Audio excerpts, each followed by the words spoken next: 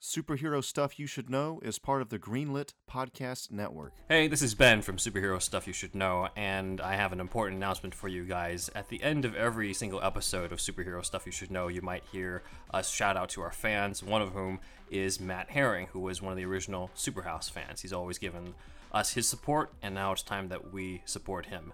We've just recently found out that Matt has been diagnosed with stage 4 colon cancer. And as a cancer survivor myself, I know personally that there's a lot of emotional and financial strain that comes into that. His wife, Kelly, has set up a GoFundMe account at gofundme.com/f/Matthew-Kicks-Cancer039S-butt.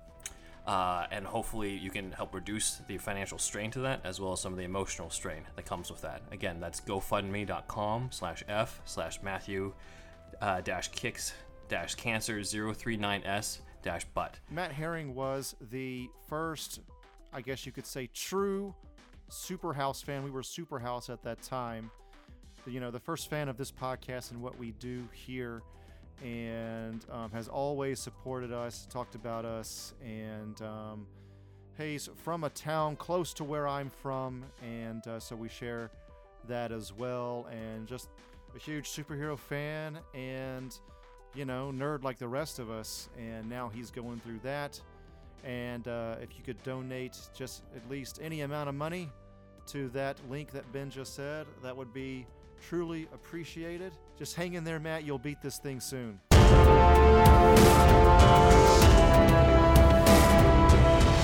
Meanwhile, in the Hall of Justice, the members of the Justice League are trying to figure out what to order for dinner. Alright everyone, it's Taco Tuesday, and it's my turn to take the orders. Let's start with Arthur. Arthur, there's a deal on fish tacos. My man, I just don't know if you know that I'm not really super into eating my friends, okay? Very well. My man. What do you want? How about we, go to, Steakhouse? You know I like my steak medium well. We could do steak. Clark, what do you think? You know, we could really do whatever. I'm not picky at all. But between the choices, we have Taco Tuesday or steaks. You know, when I think real hard about it, I just really can't decide. You guys go ahead and pick. You were supposed to be faster than a speeding bullet. You buy, I fly. Hey, my man, how about we go get some, some General Tso's chicken down at, hell, I could swim to Hong Kong real quick. No more new choices. It's either Taco Tuesday or the steakhouse. I don't need a third option. You know, that's really not a bad idea. Although, I can go either way. Of course you can. Well, hold a second. What's not a bad idea? Which one did you say was not a bad idea? Now that you mention it, I totally forget the choices. He was talking about General Tso's chicken. You know what I haven't had in a long time? Nathan's hot dog. Man, those are good. But, I don't know. It's not really fitting the craving. Tacos, huh? My man, as long as it's not some sort of, seafood, some sort of like one of my friends like Topo or a seal even, any sort of marine life, I'm okay with it. So even though hot dogs are kind of gross, I'm up for it. Let's go. Very well. Nathan's it is. Let's start with your orders then. Arthur, I presume you want a number 1. My man, you know you really are good at this detective stuff. I will go with a number 1. Yes, I presume that you had an inclination for fries today. I will go for that. Yes, I've made the decision easily and quickly. I will go straight for that number 1 with fries. Good. Clark, I'm not even gonna ask. You know what? Surprise me. Surprise you, but, I mean, are you really sure you don't feel one way or the other about anything on the menu, Cal? I don't want to get hung up on semantics here. You know, whatever's clever. Are you having any kind of craving whatsoever? You have been doing a lot of flying today. I could use a Red Bull. There's no Red Bulls here at Nathan's. They have your regular all manner of fountain drinks, water, tea. Are we in the South? Because they probably have sweet tea. Something like that. You know what I will have is an Arnold Palmer. A decision. Can you believe it, Bats? I've already ordered him from the kids' menu. Right on. I'm vibing with that. Seriously? You're not even going to be mad at me for that? You're a god, Clark. You're supposed to bend steel with your bare hands. I'm ordering from the kids' menu. Shouldn't you be insulted? I like to mix it up. Next time, I'm bringing the kryptonite. Ah, don't get flustered, Bruce. Just, hang tight. Hang loose.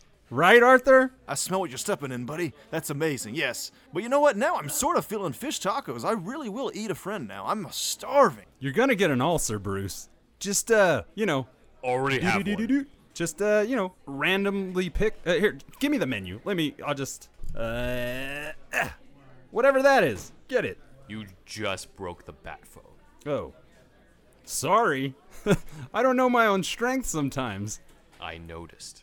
I never work out. Actually, I'm sort of siding with Cal now. I think that you need to Of course you need are. to settle down now, man. You know, just chill, bro. Just chill. You're gonna pop an embolism, Bruce. It's just takeout. You know what? If you use the app, you'll get discounts. I could have used the app if you hadn't broken the bat phone. Right. Use my phone. It's solar powered. Pull up the menu. Just, do it at random. No big deal. Here we go. Nathan's Hot Dogs. All right. Random selection. Boy, the digital age. Am I right, guys? And selected. I hope you're all happy with the choices. Actually, now that you mention it, you're gonna hate me. Let's do ramen.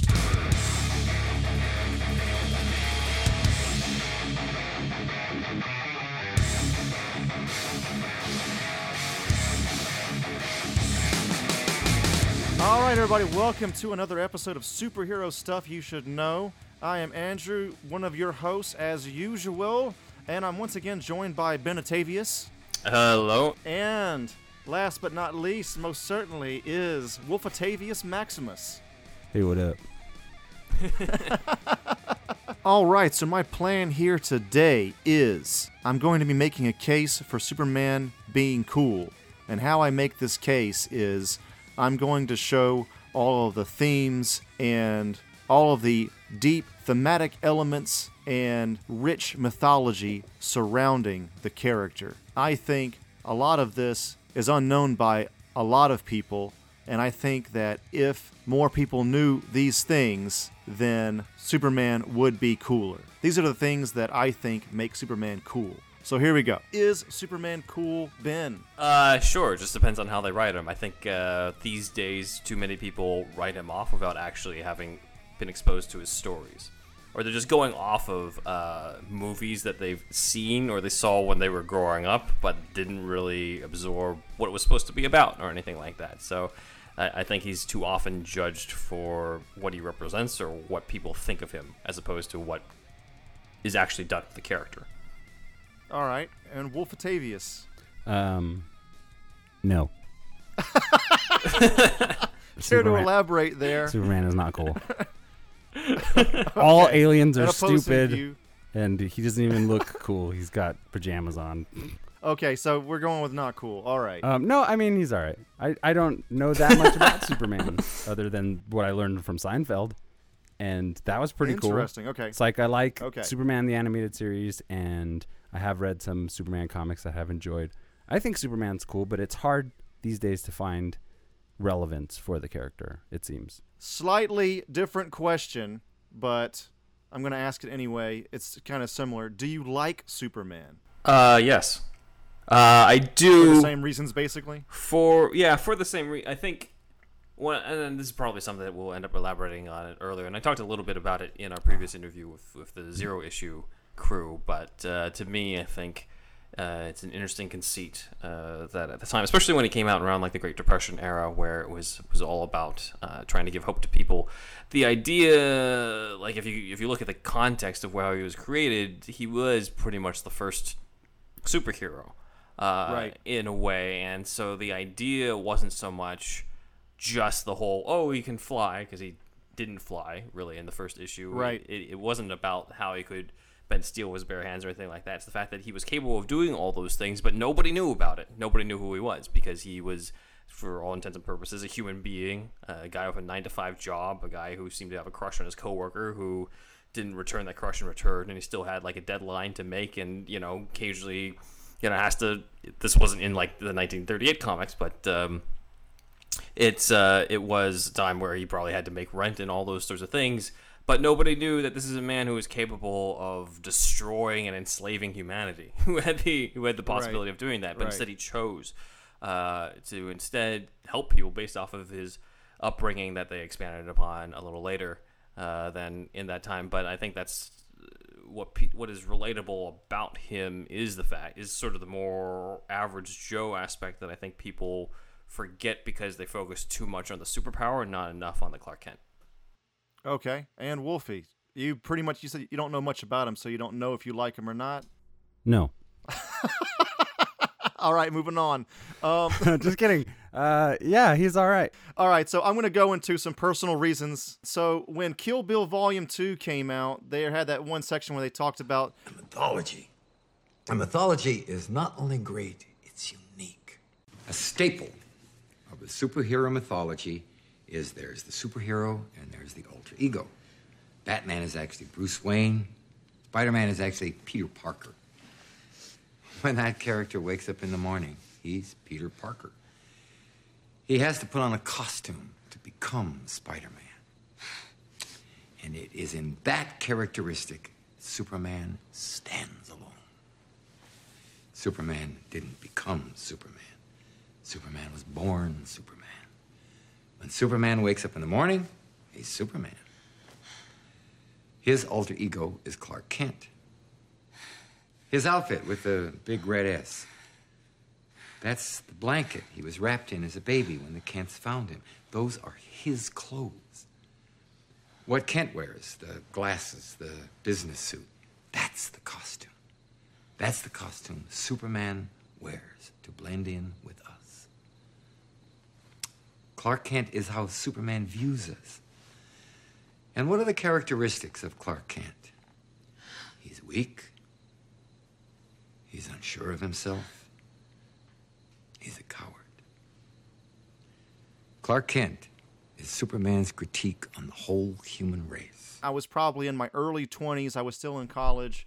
And when they started in the theater, I remember when he said, oh, he's going to say Superman, and he does. And I was just like, at the time, I was also one of those people that thought Superman was lame. And I think there's something about maybe getting older, too. You start to appreciate a character like Superman more. I don't know.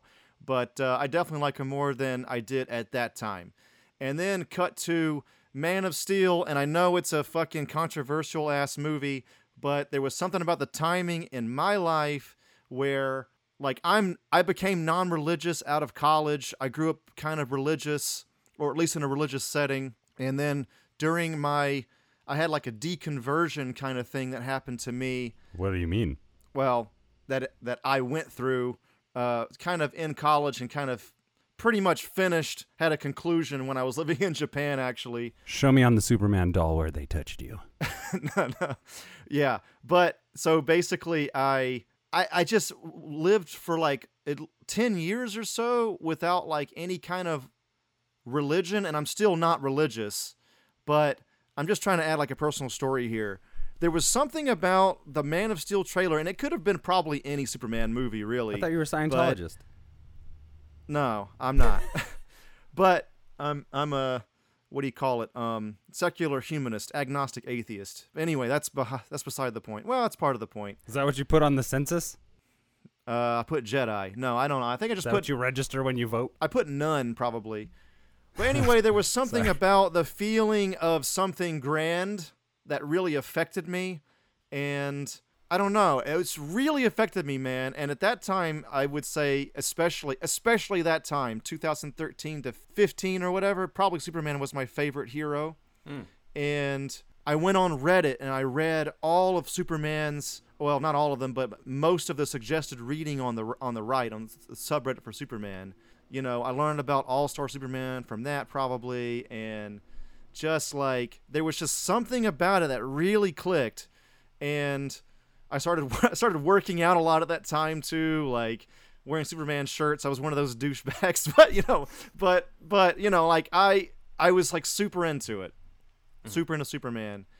And the movie came out, and I still defend it in a lot of ways, but we're not going to get into Superman talk. I mean, Man of Steel talk at this time, but like there was just something about it. And despite all its faults, I still like a lot of that movie. Anyway, it was just like a weird thing in my life, and I never really liked Superman that much before that point. So I guess thanks Snyder, I don't know. So at Comic-Con, I talked to Michael Uslan really quickly. I took a picture with him, and he tells me, I was like, so I said, I don't even know how we got in this conversation, but he told me that lately Batman producer extraordinaire, is currently feeling Superman more than Batman. So I think it's common for people to kind of, you go into moods. You have moods. Mm-hmm. So sometimes you feel this one more than that one. Hell, when I'm out surfing or scuba diving, I feel Aquaman more, Mm-hmm. It's just, it's just how it is. Just the setting that you're around.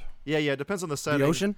Stuff like that. Yes. The ocean, yeah, like I think Grant Morrison thinks of it as like almost like heroes or totems, just some sort of like, some sort of like hero that you're vibing with. Even though it's fake, mm-hmm. There's something about it that can be inspiring. They were all also connected, at least in his run, it felt, to the Greek gods. Where, yes, I was going to get into that. Yeah, go ahead. Yeah, where Aquaman is obviously some form of Poseidon, but he sort of sees Batman as Hades and Superman as Zeus. Green Lantern, I think, is Apollo. Flash is Hermes. Mm-hmm. All that kind of shit. Especially with the lightning and the Jay Garrick helmet. If you go into the Jay Garrick Flash, so yeah. Yeah, they especially in Justice League comics for sure. It's a good way to kind of combine all their powers, at least thematically. All right, so let's go into why people don't like it. Like, why are we even asking this question? What are some problems or misconceptions of things about Superman that people don't like about him? Let's start with Wolfie this time. What are the common misconceptions? Oh, he's too powerful, or that's pretty much the only argument I know about. He's too powerful. He's too powerful? Yeah, he's got too many abilities. And then they seem to frequently take away abilities to try and spin his tail a little bit better. Right. But I think it's really the writers just aren't touching on the humanity that is expressed through the character himself. People, like if you're just looking for something cool, there's that shit a dime a dozen. It's everywhere. But if you're keeping your eye open, there's great Superman stories that play on that. I can't name all of them, any of them, most of them. Death of Superman. I read that shit. That rocked my world, I'll tell you that much. That whole thing with Doomsday and everything. Yeah, they say that he's boring, partially because of the powers. So that ties into what Wolfie was saying, but also due to the whole Boy Scout thing where he just wants to do the right thing. And I think some people perceive that. And again, that is, to agree with Wolfie's point, like some of that is down to the writers as well. If it's just very simple, straight-laced, black and white type stuff, it's not very interesting. If they don't explore the toll that it takes on him as a human being, even though, he's technically not a human being, but by human being, I'm talking about the emotional soul at the core of him, the Clark Kent side of him, the side of him that is still believes or grew up believing that he was human, He still feels that he's one of us, even if he actually physically isn't. So I think a lot of people overlook that, and they just say like, oh, he's boring, he just saves the day, he's too powerful, all that bullshit. Right, yeah, there's something kind of standard vanilla about Superman, I guess, for a lot of people, but hopefully we'll change their minds. All right. I have like a whole list here for this. One is the Boy Scout thing. Mm-hmm. People say, it's just a big blue Boy Scout. But for me, it's just like the Boy Scout thing is just, who cares? Like, everybody loves Captain America now. He's a big Boy Scout as well. Like, I just feel like to me, that is kind of a comment that doesn't work on me. I don't think it's really that great of a critique. You like dark characters. Just say that. Yeah, and I think if you were to bring up the Captain America argument, they'd be like, well, Captain America's still like mortal and shit like that. And I'm just like, well, yeah, but that doesn't necessarily change the fact it's a similar attitude. Like, it's the similar type of archetype in terms of just character, in terms of personality. Right. The next one is he's too overpowered. I think that also I don't like this in a sense because it's not like he's fighting. I mean, he fought Muhammad Ali, but that was under a red sun lamp or whatever, right? Like he's obviously going to fight people that are his power level if he's fighting physically, or if it's Lex Luthor, he's going to be wearing the fucking suit, kryptonite, something like that, or some sort of mind game that Superman didn't get, you know, some sort, I don't know, you know, something that his tries to beat him with intellect. So I also feel like this overpowered thing it's not great. I mean, all the superheroes other than Batman have, like, they're obviously overpowered against any human. You know, Captain America's fucking overpowered. I think the central conceit of any superhero is going to be that he has the capability or has some sort of ability that the villain does not. Right. Or that he has something that an ordinary person doesn't have. So that's kind of intrinsic to the entire story, as opposed to, or the entire genre, really, as opposed to something that's specific to Superman. It's just kind of like, it irks me, like we said in the last episode. It's a little bit irksome to me. Mm-hmm. Also, with the overpowered thing, this is like a mythological kind of thing, right? Especially with, like, the bigger the powers, you get to have a bigger stage. You get to fight in space, you know? You get to punch people to other planets. Like, you know, I think that in recent years, Dragon Ball and anime have kind of taken that helm with, like, zany, overpowered action, but I do think that was a big part of Superman. People, like, especially in the Golden Age and Silver Age, probably they wanted to tone that down after a while. But there was something kind of fun about fighting on such a big level, you know? Mm-hmm. I think, and I don't know if this is on your list, but the overpowered thing kind of ties into people being just like, you know, he can't be killed and things like that. You know, you're never worried about life or death situations with him, is what they argue. And I'm just like, when do you ever honestly buy that Batman's not going to make it out of the story? Like, comic books, as Kevin Smith says, comic books are stuck in the second act most of the time. Huh. Or just even beyond comic books, like, when did you really think Bruce Willis was going to die in Die Hard? When did you really think John Wick was going to die? Right. We're not really there. We're not actually worried about the deaths of these characters. If you are worried about the deaths of these characters, you don't understand how movies work. You don't understand, like, how stories and franchises work. Back to what you're saying about Dragon Ball Z, like, they kind of, one thing they do to somewhat get out of that second act is allow for, like, Goku's lineage, you know, and they take on the story of the child after the hero has, like, gone through his big crusade. Dude, I was just finished that last night. Yeah. Spoilers, but when Goku is done. Yeah, right. So it's cool to have the passing of the torch, and we don't seem to get that. We don't seem to get that too much yet with our superheroes. Yeah, I agree. People say he's unrelatable. Pretty much covered that with the whole, like, Superman. The relatable parts of Superman don't come from being Superman. They come from being Clark Kent. They come from, like, can you imagine if Superman's day identity was Bruce Wayne? Nobody would really relate to that. He's like, wait a minute, he's got the powers of a god, he can fly, you can't shoot him, and he's a billionaire playboy who's in charge of the CEO of the company and everything, and can get whatever he wants. He's the 1%er. You know? Yeah, exactly. What they 1% did, 1% man, and the ultimate power. I'm going to repeat what I said on the Zero Issue thing. There was an interesting conceit where they almost flipped the dynamic.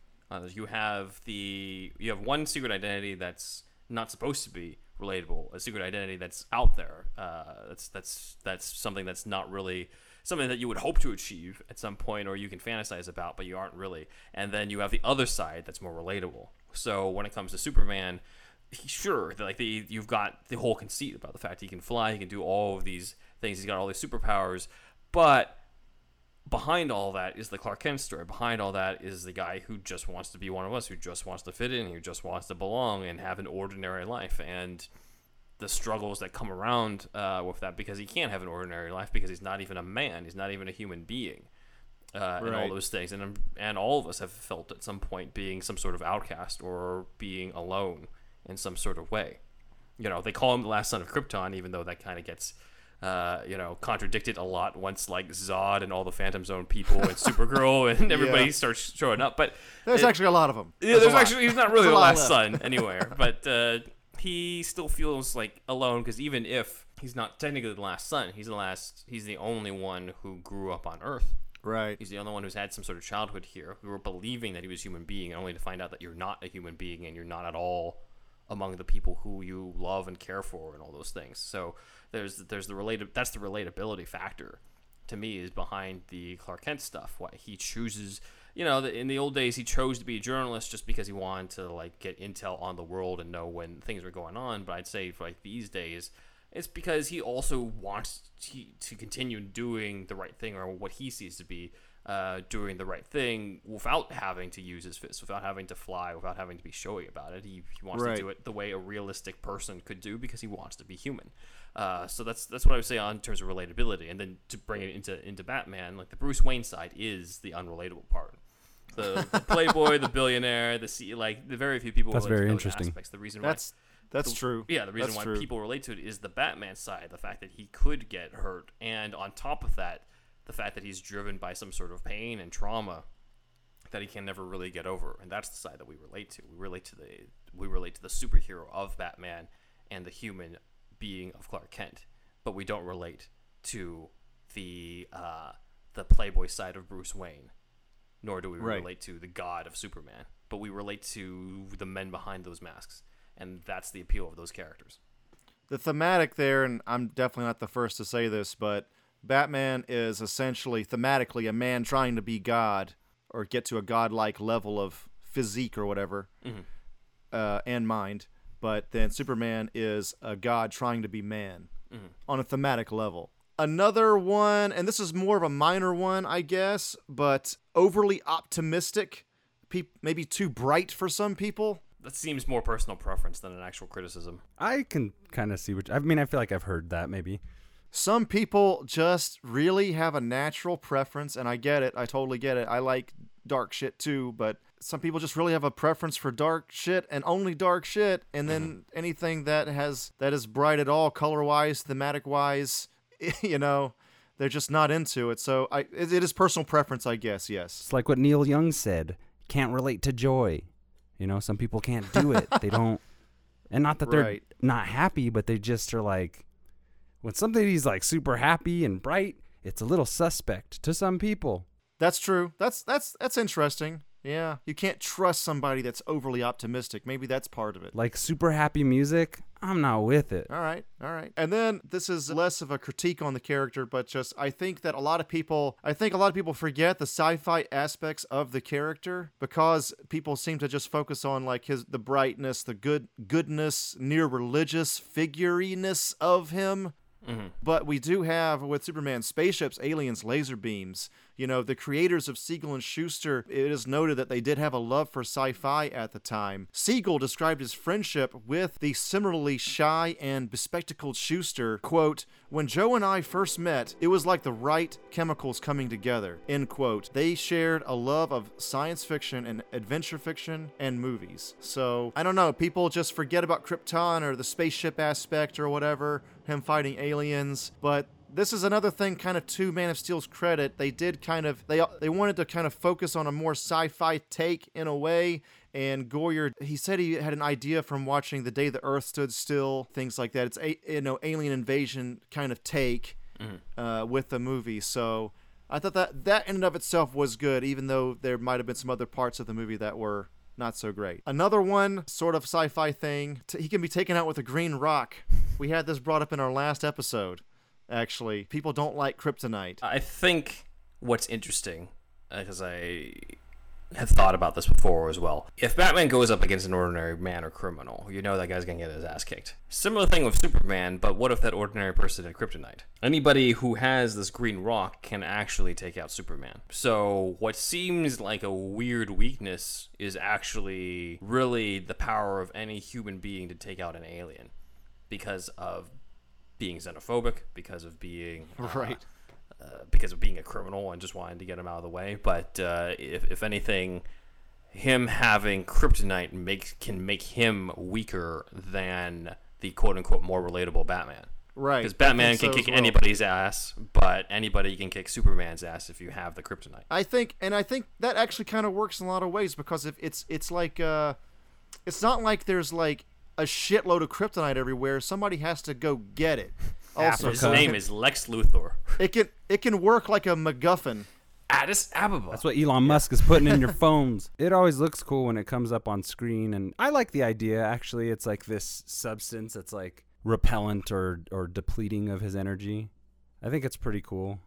I don't know why what are other people's superheroes' weaknesses? Like the Flash or Green Lantern is yellow. Yellow. Yeah. They took that out though, right? Oh. That's not part of. They still current joke. They still continuity. joke at it. I think he's like evolved beyond it. Maybe. Yeah. The original Green Lantern's weakness was wood. Oh, really? Yeah. But I think kryptonite is Get that interesting. tree away from me. what makes kryptonite interesting is that it's his home planet that hurts him. You know. the fact that he's in, it's almost thematically like the fact he's an alien. Yeah. Is what The, hurts him. the constant. The thing that could kill him is the thing that he is. Like Carl Sagan might say, Stardust. Like what Ben said, anybody can get their hands on it, and then anybody can take him out. I think that, and to thematically, just a regular human being able to take out God or a god, if you only find this treasure in a sense, you know what I mean? I think there's something that works on a writing level, I guess you could say. So I think even that works. And then the other one, the last one in this particular list here is we have. I think that the idea of perfect human being is a bit too much for some people. They don't see perfection as inspiring. They see it as imposing, overwhelming, Fascist. You know, it's like it's a standard that obviously no one can be perfect. Really, Superman's not perfect either, but you know, I guess the closest thing He's closer to to it, yeah. in comics in a lot of ways. From the way you put it right off, I could relate to that idea of maybe being too perfect. The idea of perfection is ridiculous. I'll just say that to your. I think Jim Fagan, our one of our interviewees from the last episode from Zero Issue, kind of put it best, where he's just like, he brought up that he felt that it's almost now to the detriment to cast a good-looking, chiseled white dude as Superman these days, because of the fact that isn't really the face of relatability anymore during these days. And so the idea of the super good-looking white dude also being perfect and all those things, politically isn't super popular right now. And I think, not to get too into that spectrum, but I do think there is something to be said, though, about experimenting with a Superman who doesn't look like that, whether that is a more average Joe looking Superman who isn't, from the Cavill, Christopher Reeve type look, or going with a POC on this, because let's face it, there is a connection to immigration with Superman. There is a connection of somebody who comes into this place and might not be from here, but kind of helps make it what it is. And it is, to me, I'm like, well, if you really want to reboot Superman, if you really want to reinvigorate it, I'd be interested to see somebody who's not a white guy as Superman, because I've seen that, a million times. There's plenty of versions of that. Will Smith. I'd be interested in a Latino Superman. I'd be interested in an Asian Superman. I'd be interested in, that's not just me listing out the ethnicity. There was rumors of Michael B. Jordan was being considered. Right, though I think he said that he would prefer to be the Calvin Ellis version, who's the president on One World who is like Superman. So that makes it. But like any one of those could be interested. I think at one point even Will Smith was offered the role, whatever. But it is. I was joking. Something to be said. There's something to be said about trying that out in this day and age where people want to see more diversity. People want to, the face of immigration is just not this. It's just not. It's not definitely not anymore. I definitely think maybe in the 30s because Siegel and Schuster were they were born here, but their parents were Jewish immigrants. Right. Yeah. I think from Lithuania. And then you had a ton of at that time, the 30s and 40s, especially when people were trying to escape from the Holocaust and those types of things. So that fit at that time. But these days, I would argue, maybe updated in that way. Update it this way. And like, you're still going to have people complain about it, but I'm just like, screw it. Like, this is, if you really want to emphasize that aspect, then maybe that's the way to go. He's from North Korea and he gets into America somehow via a boat. Clark Kent. I mean, if you're gonna go like maybe an Asian Superman route, that's interesting. Like, it's like the Star Trek thing where they hired or they made Russian characters during the Cold War. You know what I mean? Like you put characters in there that are in the current times. There's some political, let's just say political friction. So I'm just thinking off the top of my head. But if there was if there was an Asian Superman, maybe from North Korea, well, maybe from China. There's political friction there as well, but potentially you know what I would mean? still have to reconcile that with the upbringing, like with with the Kents and everything. Like there is something to be said about him, about the role of the Kents in his story, because they make him what he is. That's the whole conceit around the Red Sun storyline. Is like, what if he landed somewhere else? Yes. He would be a completely different person. It's because of Jonathan Martha Kent that he is what he is. You have led me right into my next talking point. Well, Keep going. There we go then. But that was my main thing, is that like, you would still. So that leads me to that is my next point, Ben. The nature versus nurture thing. This is obviously one of the biggest thematic elements in Superman. Basically, especially since Red Sun came out, for sure, Superman seems to be somebody that is very much more nurture than nature in a lot of ways. The reason that he is good is because of that down home country, all American, lifestyle or whatever. How he was raised in Kansas. You don't get that so much with Batman, or do you? In terms of the upbringing, I mean, nature versus nurture. I mean, he has Alfred, I guess, but it seems like he would have. It has less to do with Alfred and more to do with his parents being shot. He has more to do with his reaction to trauma. That's more of the Batman story, as opposed to nature versus nurture with Superman. I mean, that's the big difference between him and Zod. Right. The upbringing.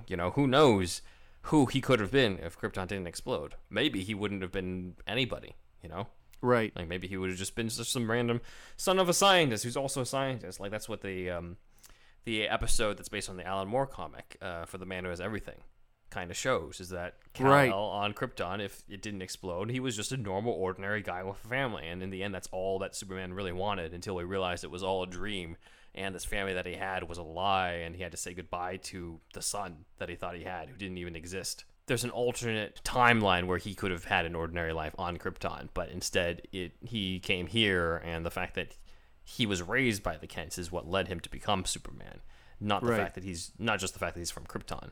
Krypton just gave him the powers, but it's the Kents who gave him Superman. Right. So the next thematic element is supreme goodness. I had this conversation with Felix, who was in an old episode. He was saying that like Japan doesn't have this whole idea of like a supremely good deity, and that mainly comes from like a Judeo-Christian kind of Abrahamic religion kind of influence. And a lot of people in recent years want to relate Superman to Jesus, but these original creators, Siegel and Schuster, were Jewish, and possibly there's a little bit of that. Well, I would say not possibly, more than likely 99% chance that some of their Jewish upbringing was and the religion really is in the Superman mythos. Mm-hmm. So I thought that was interesting. The other one is absolute power not corrupting absolutely.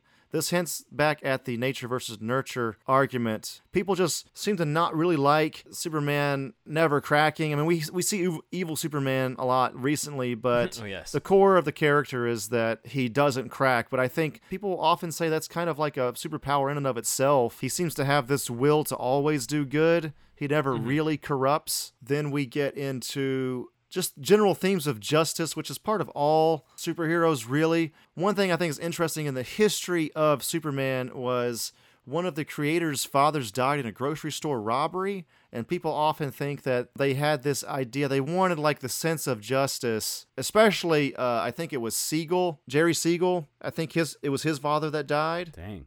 These are the guys that created the superhero, so they maybe he had some sort of like inner yearning for justice in his own life. Interesting thing I found in doing research for this episode is that people that hear the story often think that it was from a gunshot, but the coroner's report, it seems to be that he died of a heart attack from shock during the robbery. That sucks. Interesting. Suffered no gunshot, actually. Is it widely believed that he was shot?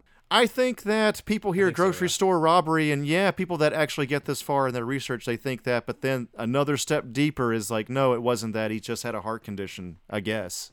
What's interesting is that, just to bring in Batman into that, is that's the original, one of the ways that Martha Wayne died. Oh, shit. In Okay. Batman Mythos. Not in the very first appearance in Detective Comics 33, but I think Batman 47, which is where that introduced Joe Chill, part of it. In that version, where they first introduced Joe Chill, they said that Joe Chill only shot Thomas, and that was it because he was only hired to shoot Thomas. Martha died of a heart attack or heart failure from basically the trauma of seeing her husband get killed in front of her. That's interesting. Then maybe that was in the water there. Maybe Bill Finger took that from the death of Segal's dad, but that is an interesting part. And then Grant Morrison then just contextualized it and said that Martha was shot, but it was only fatal because she had a weak heart. So that was his version of it. People do gossip, and people, they were in the same office, I'm sure, many times. So I think, that's possible that actually could have been influenced there. So, man, holy shit. In early Superman comics, before they really had a lot of supervillains, he's kind of taking down corrupt bankers and people like that, right? He is. He even, there's a war going on at one point, and he takes the leader of one country, and he flies over to the other country, he takes that leader, and he puts the two dictators together, and he's just like, all right, talk it out. And he's like, do you guys know why you're fighting? And they're like, we don't know. And then he's like, all right. But he single-handedly stops a war. He goes on, like, when Grant Morrison did the New 52 reboot, he wanted to recapture that feeling from the 1938 comics, of the Action Comics at that time. And so it was him taking down the man. It was him taking down the corrupt and the stuff that you would expect Batman to be going after and everything. That those were the original Superman villains before Lex Luthor, before Brainiac, before any of the aliens even. Like there were no alien villains at all Superman, until right? like the 50s or so. Yeah, like it was mainly just Superman and a whole bunch of human beings. Corrupt human beings, of course, but dirty dogs on Wall Street. This is another thing that's kind of connected with all this, like, especially now with like Black Lives Matter and like kind of like how can I say this? A white dude beating up other people's really not a great image right now. You know what I mean? So Superman has this he's like ultimate white dude in a sense, but not white power. Never been associated with that. Actually taken down the Klan, and he was invented by Jewish guys. But it's like it still kind of probably has that image in a lot of people's minds, and which isn't great. But the thing is, he has this like his origin is in these stories of helping out the people, the downtrodden, helping out minorities, helping out anybody that needs help. I'm sure. I mean, who the fuck? I mean. I'm sure Superman. I'm sure they're writing stuff right now where Superman's marching in the streets with Black Lives Matter people. I don't know. I just feel like it's not entirely out of his character for him to be part of that side of the spectrum. Do you know what I'm saying? Yeah. Yeah. I mean, I think just in general, Superman being there to help or help the downtrodden stuff is those are things that most people sort of repost on Reddit and shit. I think the most famous page from All-Star Superman has nothing to do with the main story, but it is just him being there for a suicidal woman. That's the thing. Like he could be saving a nuclear power plant in Russia, but this woman's about to jump off a fucking ledge, and he's like, "Well, that's Superman's dilemma all the time, is choosing who to save." But yeah, that's one of the most powerful panels. People love that. I love that whole page. It has become iconic with Superman in recent years, and for good reason. Tells everything about the character. It's a testament to Grant Morrison really understanding how to fucking write whoever the fuck he's writing, you know? Yes. So, and he also said that like in All-Star, he made him more powerful because he's like,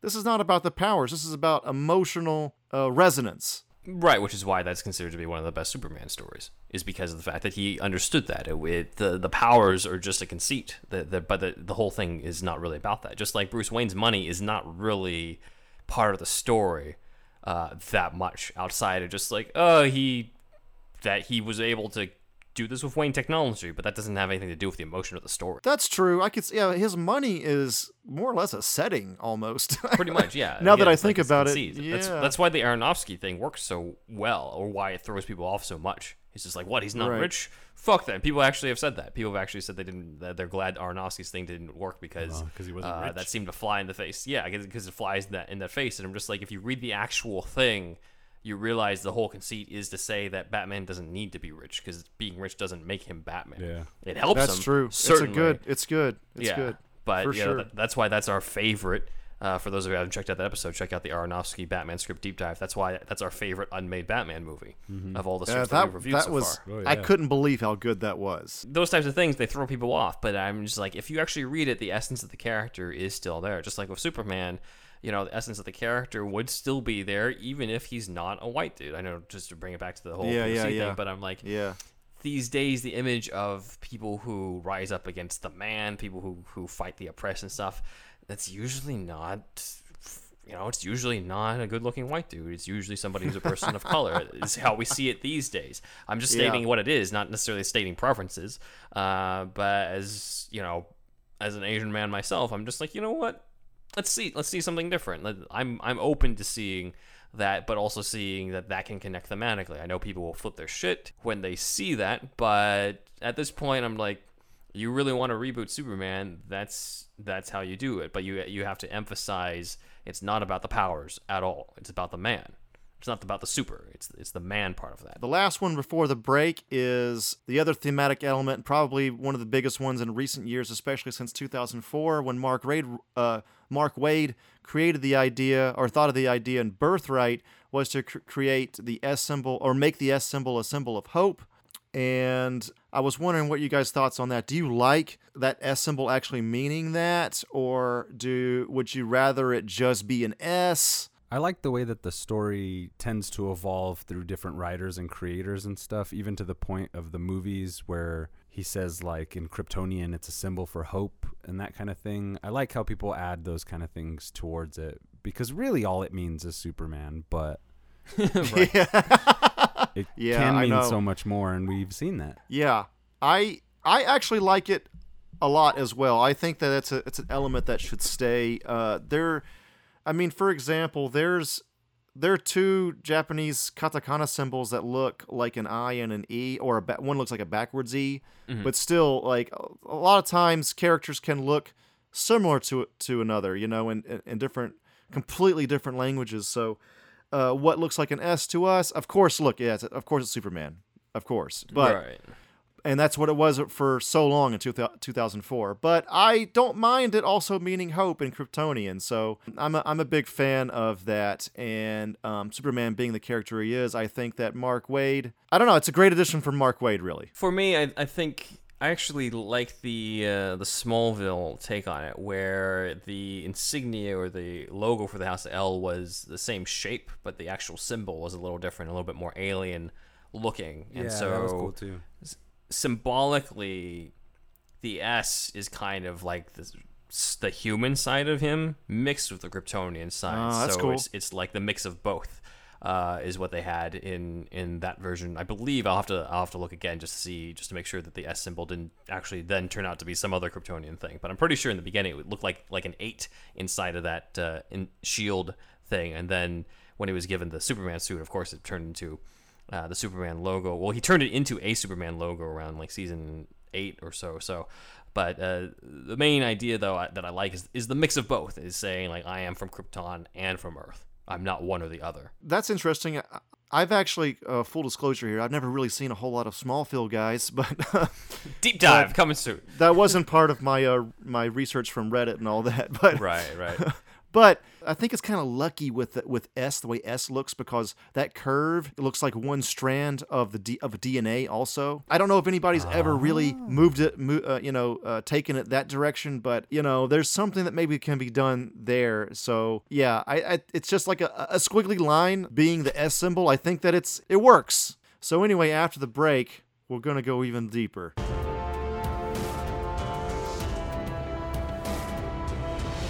Gordon, I got here as quickly as I could. It only took an hour and 45 minutes this time. Well, actually, you got here more than an hour later than I turned this damn thing on. I saw it in the sky, and as soon as I saw it, I went straight to Gotham. I don't mean to be telling you your business or anything like that, but, isn't there an easier way, possibly a more direct line of communication between you and I and this light? There is nothing more efficient than a motherfucking light in the sky. Hold on 1 second, I'm getting a call. Yes? Master Bruce, everything alright? Yes, but don't call me that right now. I'm on the rooftop. Oh shit, sorry. Call me the Dark Knight, Caped Crusader, or Batman. Any of those three will be perfectly acceptable. All right. Talk to you later, Dark Knight, Cape Crusader, whatever. I used to change your diapers. You see, Oh, what was that, Gordon? that's kind of exactly what I'm talking about here. Is I know you have other means of communication within direct lines of people that we mutually know. So all I'm saying is, this big old fucking light that's sucking up power from the GCPD. You're driving up the major crimes unit's electricity bill like you won't even believe. I mean, you have all these toys and everything. You see, Gordon, you and I have a specific relationship.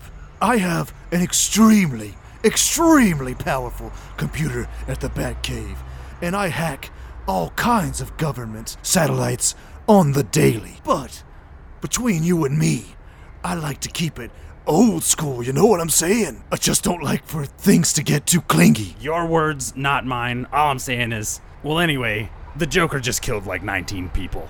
What? How do you know that? Let me check my phone. Fuck, Alfred's calling again. Fuck. Go get the goddamn Joker! All right, everybody, if you like that little preview to the sketch right there, we have that plus news, plus we're bringing back some opinion pieces and review type stuff and all kinds of stuff in our $5 tier on Patreon. So just go to patreon.com/superherostuffpod, and if you become part of the $5 tier, you can see these new bonus episodes. Basically, consider it Superhouse DLC. Oh?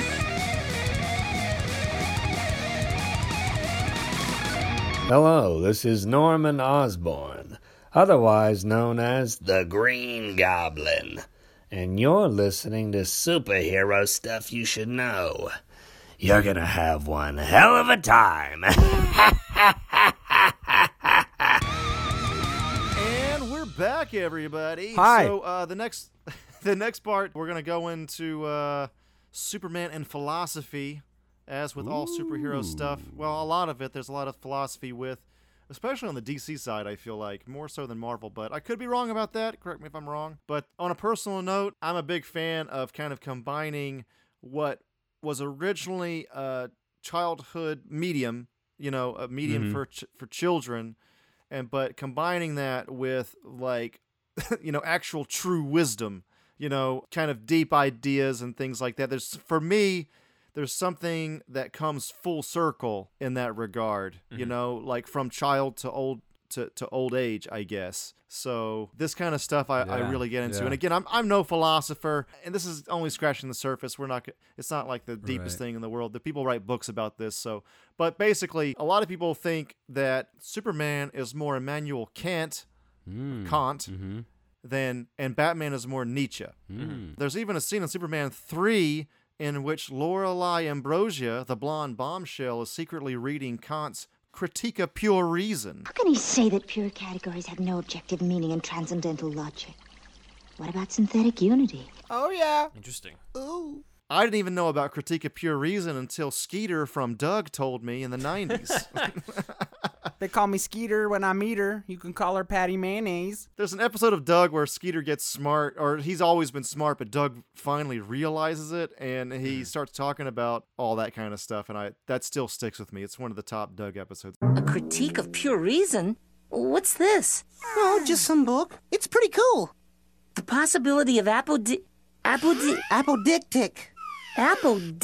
principles? What's that? Well, he's using the word oddly here because he wants to prove an a priori body of synthetic knowledge is exhibited in the general doctrine of motion. Anyway, to butcher these ideas, basically, Kant stressed... Kant or Kant? Please forgive me out there, guys. Kant boy. All those philosophy majors are just like, ugh. Yeah. Kant. Screaming in their cars on the way. Actually, I don't know how many people are driving these days. Yeah, I know, right? I'm going to go with Kant right now. Kant stressed reason to influence morals rather than religion. And again, if you grew up in like a non-religious household, maybe you don't get this, but this still is a thing. Like, people still very much combine their religion with morals. People do not see morals outside of religion. This is everybody on this podcast is in the same boat, I think, on this issue. And this is one of the things that I personally had to wrestle with when I was going through my deconversion process, essentially. What religion does, I'm sorry if I have religious listeners out there that we're maybe... How do you deconvert aside from just being like, ain't my shit? It's a personal thing. It's not like the Catholic Church where I was excommunicated. I grew up... Did you have to write a letter to your church or something? Sorry. No, but people in Italy do have to do that to this day. Whoa. So I had this deconversion process because I just didn't believe in the ark, literally. I didn't believe, in these like the miraculous things in the Bible, things like that. And there's all the moral side of it too, turn the other cheek, things like that. Obviously, this is a big conversation in atheist circles in America where they say that religion will co-opt your natural moral base. Morals, more or less, come from our evolution. We are, our ancestors, our ape ancestors and stuff, more than likely worked as a team in order to survive. It's part of our, more or less... Yeah, go ahead. Yeah, it developed early on when we were coming out of the trees, when it was noticeable that there was compassion that was given to the tribe, I suppose, the early proto-tribes of ape people. It was no longer like dog eat dog, and then that started to evolve and develop into what we are, the base moral fabric, I would suppose. I believe that anyway. I mean, those that work together, I watch Curiosity Stream, were obviously able to spread their genes more. So humans, by and large, we are social creatures, and a lot of the morals come from that. Yeah. Also, there is that knock boots, don't lick them. Bonobos are matriarchal as well. So. And they have more sex. Oh yeah, have sex in your sex. That's a side topic, but yeah. So also, dude, this was something that was new to me, and I was like 23. I had never even thought about morals outside of religion until I was 23 or 24. Whoa. Okay. When you smoked weed the first time? No, I was in Japan. I was going through all this shit. It was just the timing of me being 24, out of the house. Mm-hmm. In another country too. I could have been in any country really, but there was something about living in Japan, I guess. A, the timing of me just being 24, B, me being out of my parents' house for sure, and then C, like once you live in like a country as different as Japan, you start to see everything objectively, okay? Mm-hmm. So I think that kind of like really helped me to help the process, I guess. I don't know. Mm-hmm. It's hard to explain, really. Really, this has like been kind of a side tangent, but it's that's cool. But yeah, Kant was about all of this, okay? Mm-hmm. Which was, especially in his time, that's some really fucking like advanced shit at this time, especially in the West. Mm-hmm. Okay? Nietzsche, I think more or less agreed on religion starting to need to take a back seat. So I think they actually agreed on this point. But what they didn't agree on, as far as I can tell anyway, please correct me in the comments, but Kant had what he called the categorical imperative. Basically, it was like, do not lie, always help others, like all the time, absolutely no gray area. Like you're absolutely moral all the time. And this is outside of religion. And Nietzsche was against this. So you can already start to see Superman being a little bit more Kant than Nietzsche, right? A little bit. I mean, Superman still lies. He kind of has to maintain that identity. But a lot less gray than Batman. Tell me, what is a lie that Superman has told? I need to know. I guess his secret identity. Yeah, that's what I mean. Yeah. I thought he's it was covering just up all like, that type of stuff. I really enjoy Clark Kent is a lie. I really enjoy spending time with you, Beth. And then he's like over here like, God, Beth sucks. I'm like, oh my God. Well, he can lie. It's within his ability. I mean, I think what do you think he does? What do you think he does when he has to interview Lex Luthor? You know, like you think he really is going to tell him, speak his mind when he's doing that? No, of course not. Listen, I'm really Superman. But I'm acting like an.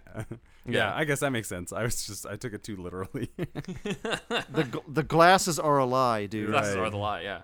Glasses are a lie. I found this amazing comment as well on Reddit from a guy. He put his full name. I'm assuming it's his name. The username was Derek Lake. Hip-hop-opotamus. And he had this to say: Superman is not a character who spends most of his time trying to fix his own problems. In some sense, Nietzsche's superior man, or some people call this is Übermensch, the Overman, is quite self-centered. He demonstrates the path to a better humanity, but he's meant to demonstrate absolute self-sufficiency in that regard. Superman is not that sort of character. The key to cracking Superman doesn't lie in having him wrestle with his own identity, or doubting his actions, or even having him struggle in his love life. The key is to make Superman care about other people. Yeah. Superman's a bit like Shazam in that regard. He was conceived as a champion of representing others. That's why he doesn't have a lot of his own problems as a character. That's great. So I think the way to make the way to make us care about Superman is to shape his struggles around the welfare and fate of others. Superman isn't just an isolated beacon. He consciously associates with us, and in that sense represents us. Yeah. He doesn't just protect us, he fights on our behalf. Superman for Prez. Superman for Prez. It's just, yes, I'm like writing people him like in that, Mandela. I feel like they fucking totally get it. Like, that's fucking exactly how I think about it. That's really great. I guess the instinct for maybe filmmakers, or like Zack Snyder maybe, is by taking a darker tone and having a more introspective conflict, I suppose, with this Superman, or as it seems on the surface, maybe that there wasn't a whole lot of room in that first experiment, we'll call it, Man of Steel. Yeah. There wasn't a whole lot of room for that concept, that idea of him helping others. He was doing it for sure, but there seemed to also be this need for Zack Snyder to like hang on to what the core of the character is and what his drama is, and so, not that you don't want some of that, but it is interesting to note that the character probably is better served as this.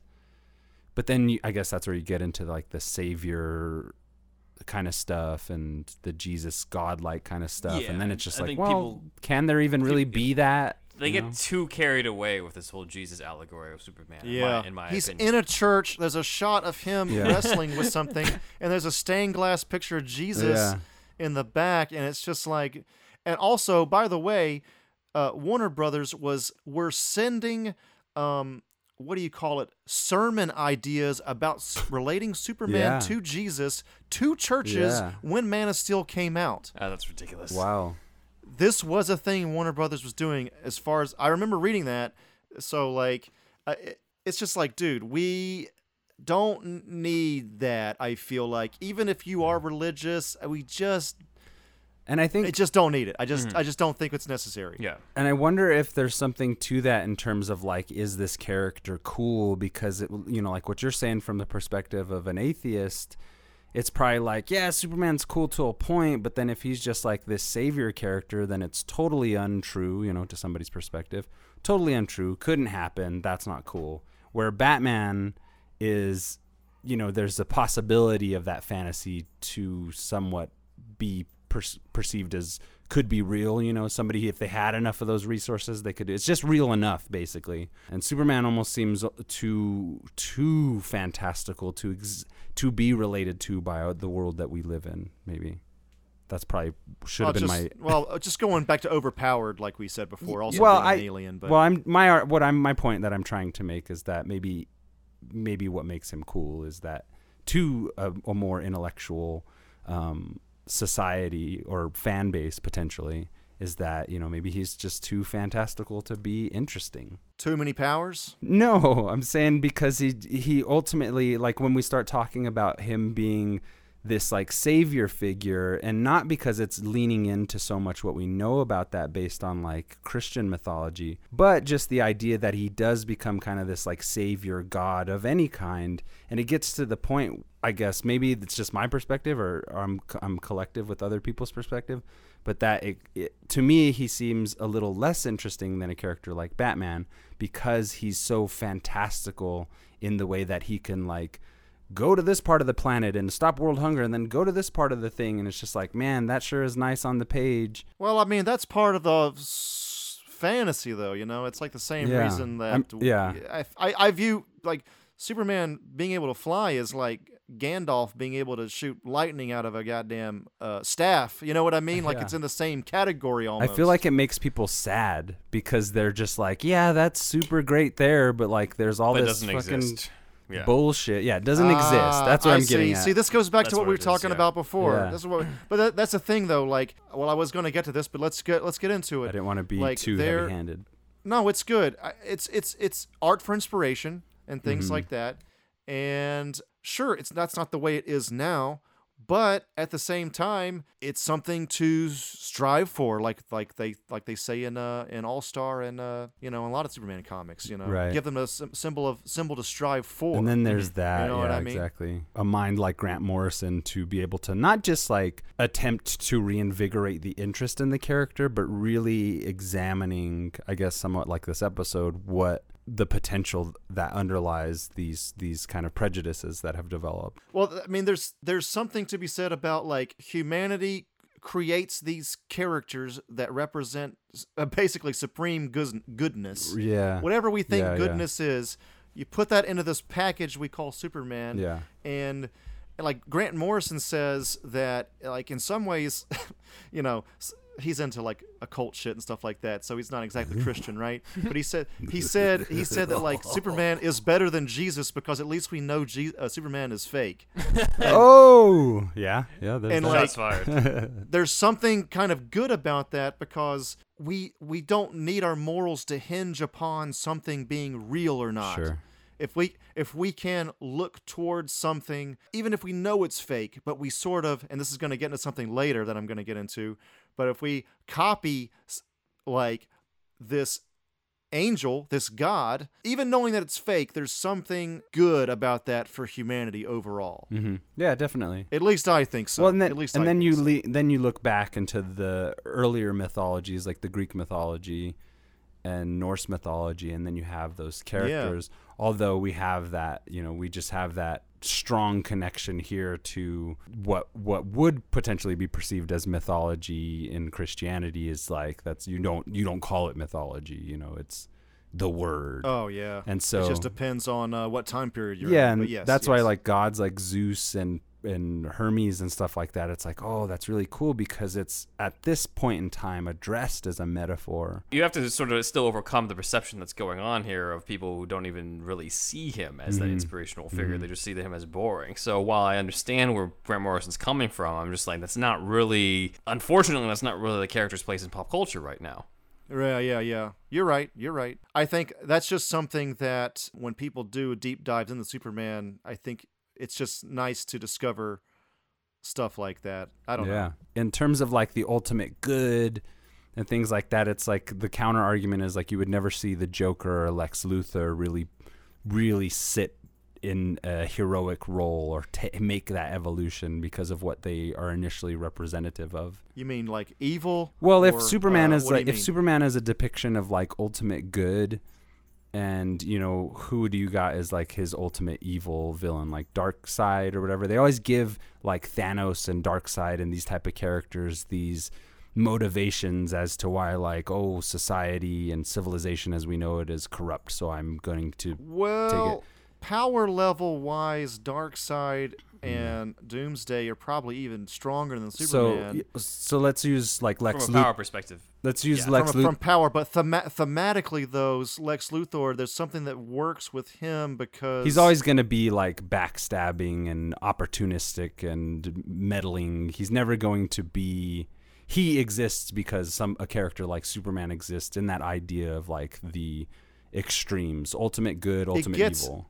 Maybe, it gets into the Man of Tomorrow kind of thematic thing too, where basically, everybody knows he's called Man of Steel, but his other subtitle is Man of Tomorrow. Mm-hmm. So this whole thing is like Man of Tomorrow today. Like Lex Luthor sees himself as like he should be the pinnacle of humanity because he actually is a human. But so Superman comes along and people think that he's the pinnacle of humanity and he's not even fucking human. So he has that envy. He has it's envy and it is xenophobia and it's prejudice, you know. So on a thematic level, there is something to be said about why Lex Luthor has worked so well throughout the years, you know. I don't know if I see him as the ultimate evil though. Like he's not the ultimate evil. To me, Lex Luthor is probably the greatest, one of the greatest supervillains, if not the greatest supervillain in comic history, because of the fact, at least the reversion in the 80s and 90s, because you can understand him. In his mind, he's right. In his mind, he's the good guy. But they do that a lot. More so than the Joker, you're saying. That's what I was getting at with Thanos and Darkseid type of characters, is because not their power levels so much, but the motivations that are written into these characters are like, you know, in their mind they are right, and their motivations are actually out to like save humanity. Not Thanos or Darkseid, but Lex Luthor, out to like save humanity or steer it into a direction he sees beneficial. With Lex Luthor at least, I think Joker knows he's evil and just revels in being evil. Right. But you know, it's he represents the psychopaths and like that. All I'm saying is like you're never gonna have a writer like write a Lex Luthor story where Lex Luthor is actually the hero, right? I mean, there's a bunch of them. Are there really? Yeah, he's joined the Justice League. He's joined. Well, that just sounds like cash grab. But you know, whether we trust him and things like that. But he always ends up being bad, right? He's one of the greatest supervillains. The conceit of Superman and Lex Luthor, at least in recent times, is Superman is always trying to, like, he's got to stop Lex, but he also, in some versions, knows that there's something in him where he could have the potential to help him save the world. There's that line in All-Star Superman where Lex Luthor is like, if it weren't for you, I could have saved the world. Yeah, and Superman hits back to him. It's like, if you really wanted to, you would have done it years ago. Yeah, that's what I was just going to say. Yeah. But, like, at the end, though, after that, he is inspired to do that. He is inspired to kind of turn over a new leaf, and then you've got the whole interpretation of Smallville where they were friends and everything beforehand. Right. Like, there's this whole back and forth about, like, okay, in certain versions, he's like, you know, the ultimate evil piece of shit. But in other versions that I think are more interesting versions of that, it's he has the capability of doing it. He just got too sucked into his own ego. He just got too sucked into making it about the Lex Luthor show and not so much about humanity itself. And the fact that he says that it's on behalf of humanity is more of his own excuse. But in his mind, he doesn't see it that way. In his mind, he's the hero of the story, as shown in, you know, Lex Luthor, Man of Steel, that comic, and all those sorts of things. So I think that's why he's one of the best. He's one of the best supervillains in that. I guess I was just saying that these characters like tend to fit certain archetypes, you know. So however many other stories they're going to be where, okay, let's write him as a hero this time for sure, they're always going to tend to gravitate back towards the archetype that they work so well in, right? Like, I feel like inevitably, and he'll never stay a hero, you know. I mean, that's the nature of the shifting comics. The yin to Superman's yang, very much, or the yang to Superman's yin. You know.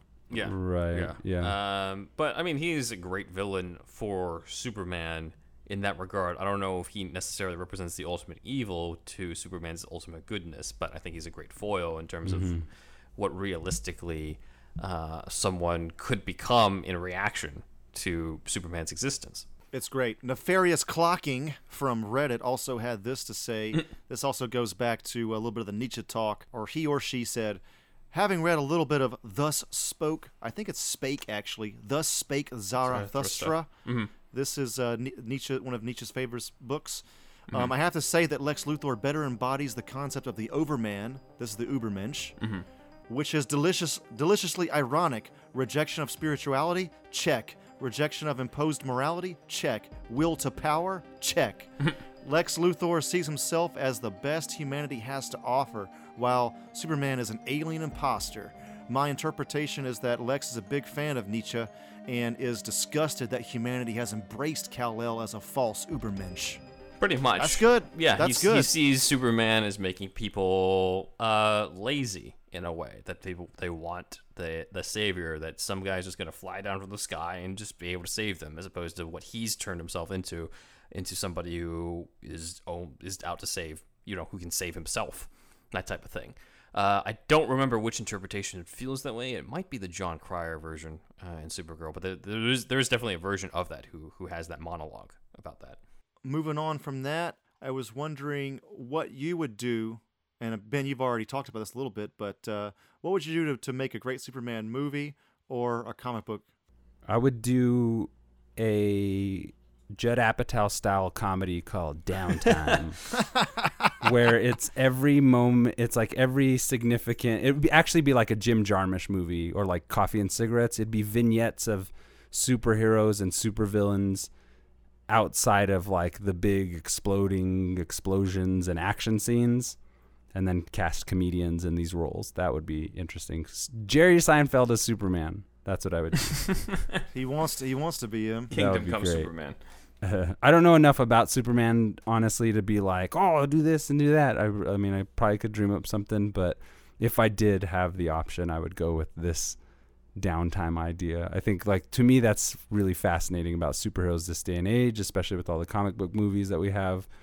It'd be really just like the other side of the coin to see them bored. And, well, I don't like bored because I don't want to watch somebody who's bored or, but, kind of like some of the skits that we've done.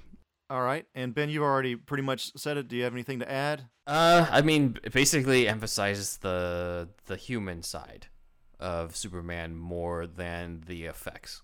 So more than the fighting and stuff. Like, everybody, Man of Steel was kind of made in reaction to Superman Returns, or they just complained he didn't throw a punch in the entire movie in Superman Returns. Then Man of Steel was just like, all right, challenge accepted. Here's a 30-minute thing of him punching Michael Shannon. And I'm like, why don't we just stick to old school storytelling of making you give a shit about the main character on that? And, in all due respect to Zack Snyder, looking forward to Snyder Cut. But I mean, that was just not the effect that I had when I watched that movie in 2013. Maybe when I rewatch it, I'll have a different feeling, but for here, I'm just like, make us care about Clark.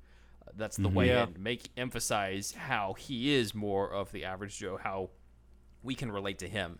He's one of us. He just happens to be able to fucking fly. That's how I would approach that. That's exactly. I mean, that is the Grant Morrison take as well, where he's like, look, he breaks it down in the All-Star documentary, where he says he's just a guy, but he just does things on a super level. He said something like, whenever he goes to walk his dog, he does the same thing, but he does it around the rings of Saturn. Right. Yeah. Just keep the same power set, but have the relatability that Peter Parker has mixed in with the earnestness of the Captain America, Chris Evans Captain America, and you've got that's your Superman. I've had this thought as well, but I was like, people talk about him being vanilla and a little bit too normal. Like, if you have a guy that wants to do good in the world, but he's at that power level, he lives in a world of cardboard, like that animated movie said. Yeah, Justice League Unlimited. He has not just his power level, but he has to kind of temper his emotions all the time, I think, so he doesn't slap somebody dead, in 2 seconds. You know what I'm saying? So I wonder if there would be something interesting mentally there as well, like a guy he's always holding himself back. He doesn't know his full potential. What is it? He doesn't. I think that there's tapping into the themes of somebody discovering their true potential, always hiding it, not really knowing it, but kind of knowing it's there in the back of their head. You know what I mean? Yeah. I think there's something great there. I just want to see him fight some fucking robots, man. That'd be cool too. Just rewatch eat my $28 nachos. That's all I want, man. Shit, y'all talking about Kent and Kierkegaard and all this shit, man. Whatever happened to Superman? Fucking come fly through and punch a Metallo, man. What the hell? I just love it when a bald eagle lands on Superman's hands. Do you think and goes caca? I know a guy who embodies this kind of Captain America, Superman kind of vibe. He's a firefighter. He's one of the regulars at the restaurant I worked at for years, and he's a really cool guy. But he had a post one time on Facebook that was like, after all the BLM and cops are being vilified, soldiers are being vilified, and in many cases, rightfully so, many cases.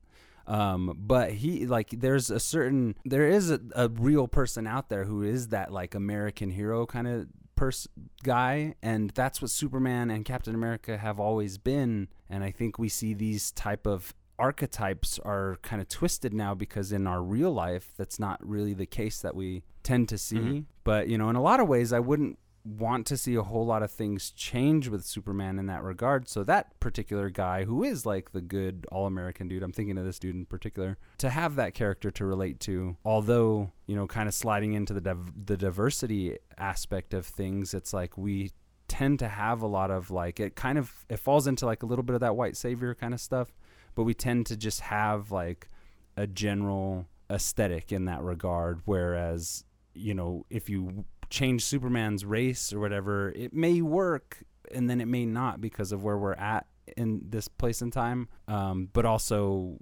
you know, it's either giving to this side or taking away from that side as the broad perception is. And I want the all-American hero guy to have that relation, you know, and we could invent new superheroes, but they'll never be to that level of iconicness. Not never, but like not anytime soon. I think changing, I mean, this is just a white guy talking here, but I think the changing race is probably works more for Superman than it would for Batman. Even, I mean, Mark Bernardin, you know, he's a black co-host for Fat Man on Batman, and he even like wrote this thing saying like he doesn't think it would work to make Batman black because being like there's like no, sadly there's no like old money kind of vibe for the black community, really. Especially in America. Maybe there's African kings or something that I'm unaware of. Please correct me if I'm wrong. And I'm Latino. I wouldn't want to see a Latino Superman, you know, I guess. Like, why do you think that is, though? I wouldn't want to see a Latino in the place of this character that's been created as Superman, right? You don't think the immigrant part would work, though, with that? It could, but it just is not appealing to me as a Latino American, as a Mexican American. It's not very appealing to me because it would just be like this. It would almost seem like it's just like, okay, we're gonna make him Latino and put on the suit and everything, and then like kind of tweak his story. I mean, it could work, definitely, for sure, but it doesn't seem very interesting to me. Whereas like actually drawing from Mexican culture to create a hero, as opposed to trying to fit Mexican American. I see what you're saying. I see what you're saying. Into the all-American kind of idea. Yeah. I'd rather like a Jaguar dude or something. You know what I mean? Like something a Quetzalcoatl kind of Superman would be fucking badass. Like, you know what I'm saying? Anyway. I see what you're saying. Yeah, I like that Superman is Superman, I guess is really what I'm saying. And I don't mind that he's white. And if they changed it, I think that would be cool. You know, I love experimentation with this kind of thing and flipping it on its head. But you know, there is something to be said about who Clark is and what he comes from and what he's always been portrayed as that is also very special. Again, you just have to emphasize the Clark Kent aspect. You have to emphasize the humanity behind it, whether he's white or Asian or Latino or anything like that.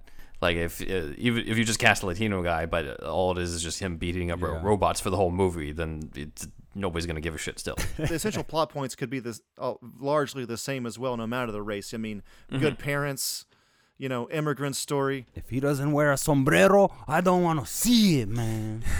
That's some stupid shit. Again, it just comes making you care. That's all. That's the main secret. That's true. I mean, you can do that with anything. Good ass parents like the Kents. I mean, that's obviously essential to this whole thing. So Mom, Pa, whatever the race is, yes. I mean, it would be. I mean, for sure, it'd be very interesting to see. Kind of just makes me think that, you know, even though maybe some of the characters that wouldn't be created in a more diverse way by more diverse creators maybe not be so iconic as Superman or whatever, but it is definitely time at least for those gates to open. I'm not sure how that can be, but it's like we do need new heroes that can stand alongside Superman and Batman that are Latino and black and Asian. I think that sounds more interesting than, you know, trying to change too much about an established property, I suppose. Last big topic I have before we're out of here. Everybody knows that, especially after Man of Steel, about the S symbol being about hope and things like that, but his other subtitle, like we said before, is A Man of Tomorrow. And I just always thought this was a really big topic as far as having a character steer humanity in a certain direction, even in the real world, pop culture-wise, because, I mean, I was in a convention one time where I went to this, it was called Comics on Comics, and it was like comedians that were making jokes based on comics, but he opens up with this story about how his parents were never around for him, so he learned his morals from reading comics. And I think that this is probably happens to a lot of people. Yeah. So, like, what happens in the collective unconscious with all these, like, very moral, characters that are influencing us all that are not religion, I think that's interesting. Like, are we headed towards, in the real world, what the Man of Tomorrow is about? I mean, it's like the positive sci-fi slant that Star Trek has as well. There's negative sci-fi and there's positive sci-fi. Like The Matrix is essentially what you could call negative sci-fi, and then Star Trek is very much positive. So, yeah, I think that the Man of Tomorrow subtitle is a bit, people don't understand it at first. So I just thought I just wanted to explain what that's about. It is kind of sort of related to Star Trek in the original version. In some of the original stories, Krypton and the Kryptonians on Krypton, they were capable of all these amazing physical feats. It was explained that this was due to Kryptonian scientific development. They had made themselves into super beings through their technology. That's dumb. It's just like a possible positive future for humans, I think. And are we sort of engineering ourselves in the real world towards that direction, becoming less religious, but still more moral, and obviously increasing our technology and hopefully being ethical alongside these developments? We're definitely moving towards destroying our planet. That's true. So that involves we need to get a little bit more ethics with that technology. And that's how prophetic that it could potentially be. Like, say we do end up in this advanced utopian society, however, the damage that has been done will be like the undoing of that development or whatever. And we'll have to send a freaking Earth kid to some other alien planet. But the thing some other planet, yeah. Yeah, the thing, because I don't know too much about Krypton either, but the thing I think I really like, or thought I knew about Superman or liked about Superman, was that he didn't get his powers until he was on Earth, correct? With our sun or some shit like that. And on Krypton, he was just normal? Yeah, I think that actually depends on the time in which which it's written, because I think I like that better. The earliest versions, it wasn't like that, once they had the red sun idea, I think that's when it became like that. I like that so much better, and I suppose that's another thing that makes him human is the dependency on this life-giving essence or whatever. Right. The sun, yeah. And otherwise, if it's just a planet full of super beings, and I guess that's what I was trying to get at earlier with like the fantasticalness. I'm like, that's too much. I would be bored. Like, what if you were on that planet and you didn't have all these powers that these fucking people did? So I hate this idea that people have these shows of like, there's superheroes everywhere, but let's take a really deep look at all the people who don't have super. I think there's a couple shows that came out like that. I'm just like, who wants to fucking watch that? It's so stupid. Right.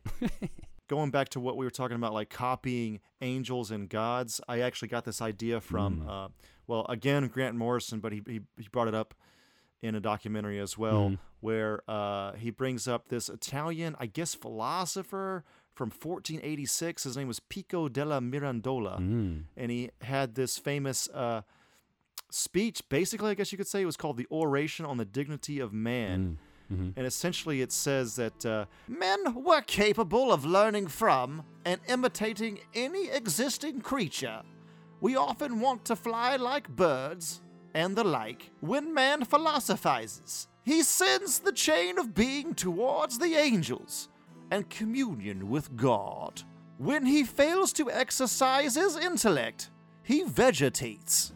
Pico did not fail to notice that this system made philosophers like himself among the most dignified human creatures.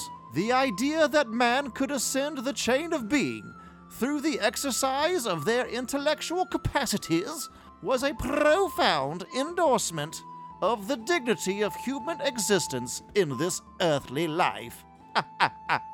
So this idea of copying the best parts of whatever we imagine in order to become the man of tomorrow, I think is all connected. It's a way, is Superman a way of us creating a fake character, throwing all of what we see as good, and then following that not by rules set forth by the creators of Superman or the character Superman himself, but just rather by inspiration from that character alone. We just don't have any of the religious baggage there, but all of the moral goodness of it. Right, yeah. Which, in that regard, I think, personally, is very beneficial to any mind that is willing, relates to that, you know what I mean? Because it does kind of like, you do want to be able to keep your dreams and like the fantasies that inspire you along. And if you can attach your morals to that, it seems maybe there's a deep connection there anyway. But in this day and age, it's probably very much more healthy from an intellectual perspective to find your heroes without all that baggage of like the religious aspect that comes with it. After all that we've talked about in this episode, do you think that Superman can at least be viewed a little cooler than he was before by most people, Ben? I think so, because of the fact that I think it's more exposure to the elements we've talked about recently that would require people to have a change of heart. You know, somebody I know just started watching Smallville recently, and he was never a big Superman fan, but he was just like, oh, like there's more to this character than just being invincible. And I'm like, but yeah, like how else is he being around for like 82 years, you know? Like it's like, think these things through. But yeah, that's why Smallville is played such a big role. He's arguably Tom Welling is arguably the Superman for a lot of people in our generation, even though he never really wore the suit. So it's interesting to see that. But I mean, if you have a Superman movie or a wide audience of people watching something Superman, and it emphasizes these moments or these elements of how human he is and all those types of things, I'm pretty sure people will come around at that point. You just have to make sure, again, like you just have to make the audience care, and that's like half the battle. Cool, Wolfie. I think on one hand, yes, because now I'm excited to like learn more and talk about Superman.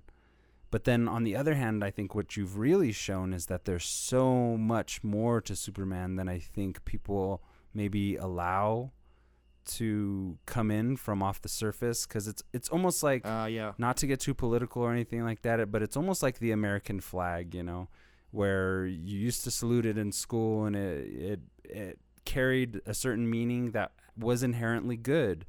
But now so many things are attributed to like the type of personality that is, you know, driving the American flag down the road off their big truck. You know, it fits into the stereotype. Yeah. So I think people's knee-jerk reaction maybe to Superman at any level at this juncture is to think that it's too hokey, or he's too much like a symbol of America, and America's bullshit, it's corrupt, you know, or whatever. And it has that same connotation where maybe it doesn't find its way to be very truthful, because that sure is a nice fantasy to have this great heroic figure, but everybody we've applied that type of archetype to, that we thought like soldiers and cops, right, it's not necessarily the truth. And you know, that's just a symptom of our age and everything. There's, you know, well, there's something to be said about you're never going to get to that level, but it might be worth it to strive towards there's it that anyway. Too. Yeah, there's that too. And that's not as emphasized or as much inspiration put behind that. Maybe it is, but maybe just to the general reader who would say like Superman's lame, because I've heard those arguments too. But I think what you've really shown here is that there's a lot more to the character, and there's a lot more behind what makes the character tick for comic book fans and Superman fans than just what maybe the surface allows for some people who are easy to write him off. Right. So you're saying on the surface he's still not cool in popular perception, but probably he actually is a lot cooler than that popular perception sees. Yeah, every question that I had and that Ben would answer, or every question that I had, Ben's answer kind of like, oh, well, they have explored that. You know, they did do that. And it's just there probably just needs to be a little bit more of a push, because even though that Man of Steel is like kind of a divisive film for a lot of fans, if we would have got a sequel and maybe another one and they were pretty, you know, decent or whatever, I mean, we probably will, but I think there just needs to be more of a push, because everybody was ready for Superman Returns. I was like so into the idea of Superman Returns. It looked cool, and it got everybody in the seats, and then it was just like, what? Yo, yeah. All right, that's it. Thanks for listening, everybody. I'd like to thank Kukin Noms, Matt Herring, Elijah B., Shamrock Balls, Aaron Willett, Ian H., Dan D., and Leome O. Please join the Shasta Army, especially the $5 tier, in which you get bonus episodes. Please leave us a review on iTunes, and also please use your voice recorder app, record us a bumper, and send that bumper to superhousepodcast@gmail.com. I'm Thunderwolf Drew on Twitter and Instagram. Check us out on YouTube as well, Superhero Stuff You Should Know, if you're not already. Wolfie. Oh yeah, this Wolfie Cruz over here. More overly critical, hyper-analytical movie club podcast coming soon. I've been focusing most of my attention on finding a new place to live. Out here in this Denver. I moved back to Denver, so I've been just trying to find a nice situation for myself, and it's been taking up time, as well as starting my old job back, so that's been pretty cool. Now maybe that's too much information, Nice. but it's been kind of busy, and so I'm working on getting some new episodes up, so come join us. If you haven't listened to the Overly Critical Hyper-Analytical Movie Club podcasts, go ahead and check out some of those episodes. I think they're pretty good. We think they're pretty good. Other than that, come to Facebook and go to the Overly Critical Hyper-Analytical Movie Club group page. Join the group and come talk about movies with us. You can find me on Instagram at Wolfie Cruz. Also, Cruzco Comics, CRUZZCOCOMIX on Instagram. So the @ symbol before all that. And check out some of my art. Trying to do some more like comic-oriented art and stuff. So that's me. Signing off. You can follow us on Instagram at Superhero Stuff Pod, and as well as follow me at Ben Juan Ryder on Instagram. Ben, signing off. Before I sign off, I wanted to let you know that the outro song this time is not going to be the usual one, but I'm going to be putting in an awesome mashup of Reeves, Superman, and Man of Steel. This was a really great song, and I think it really captures the essence of Superman. It was from a user called White Monochrome on SoundCloud, and I don't even know if he's on there anymore, but I do want to give him credit for doing this mashup. It is really awesome, and that's it. Signing off. Father? Once before, when you were small, I died while giving you a chance for life. You can hear me? Is it showing off and somebody's doing the things he's capable of doing? I failed. The son becomes the father. Is a bird showing off when it flies? No. No, now you listen to me. The father becomes the son. And there's one thing I do know, son, and that is you are here for a reason. Faster than a speeding bullet. They can be a great people, Kal-El. They wish to be. More powerful than a locomotive. They only lack the light to show the way.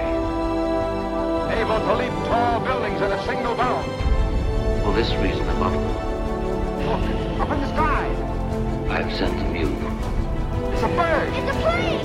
my only son.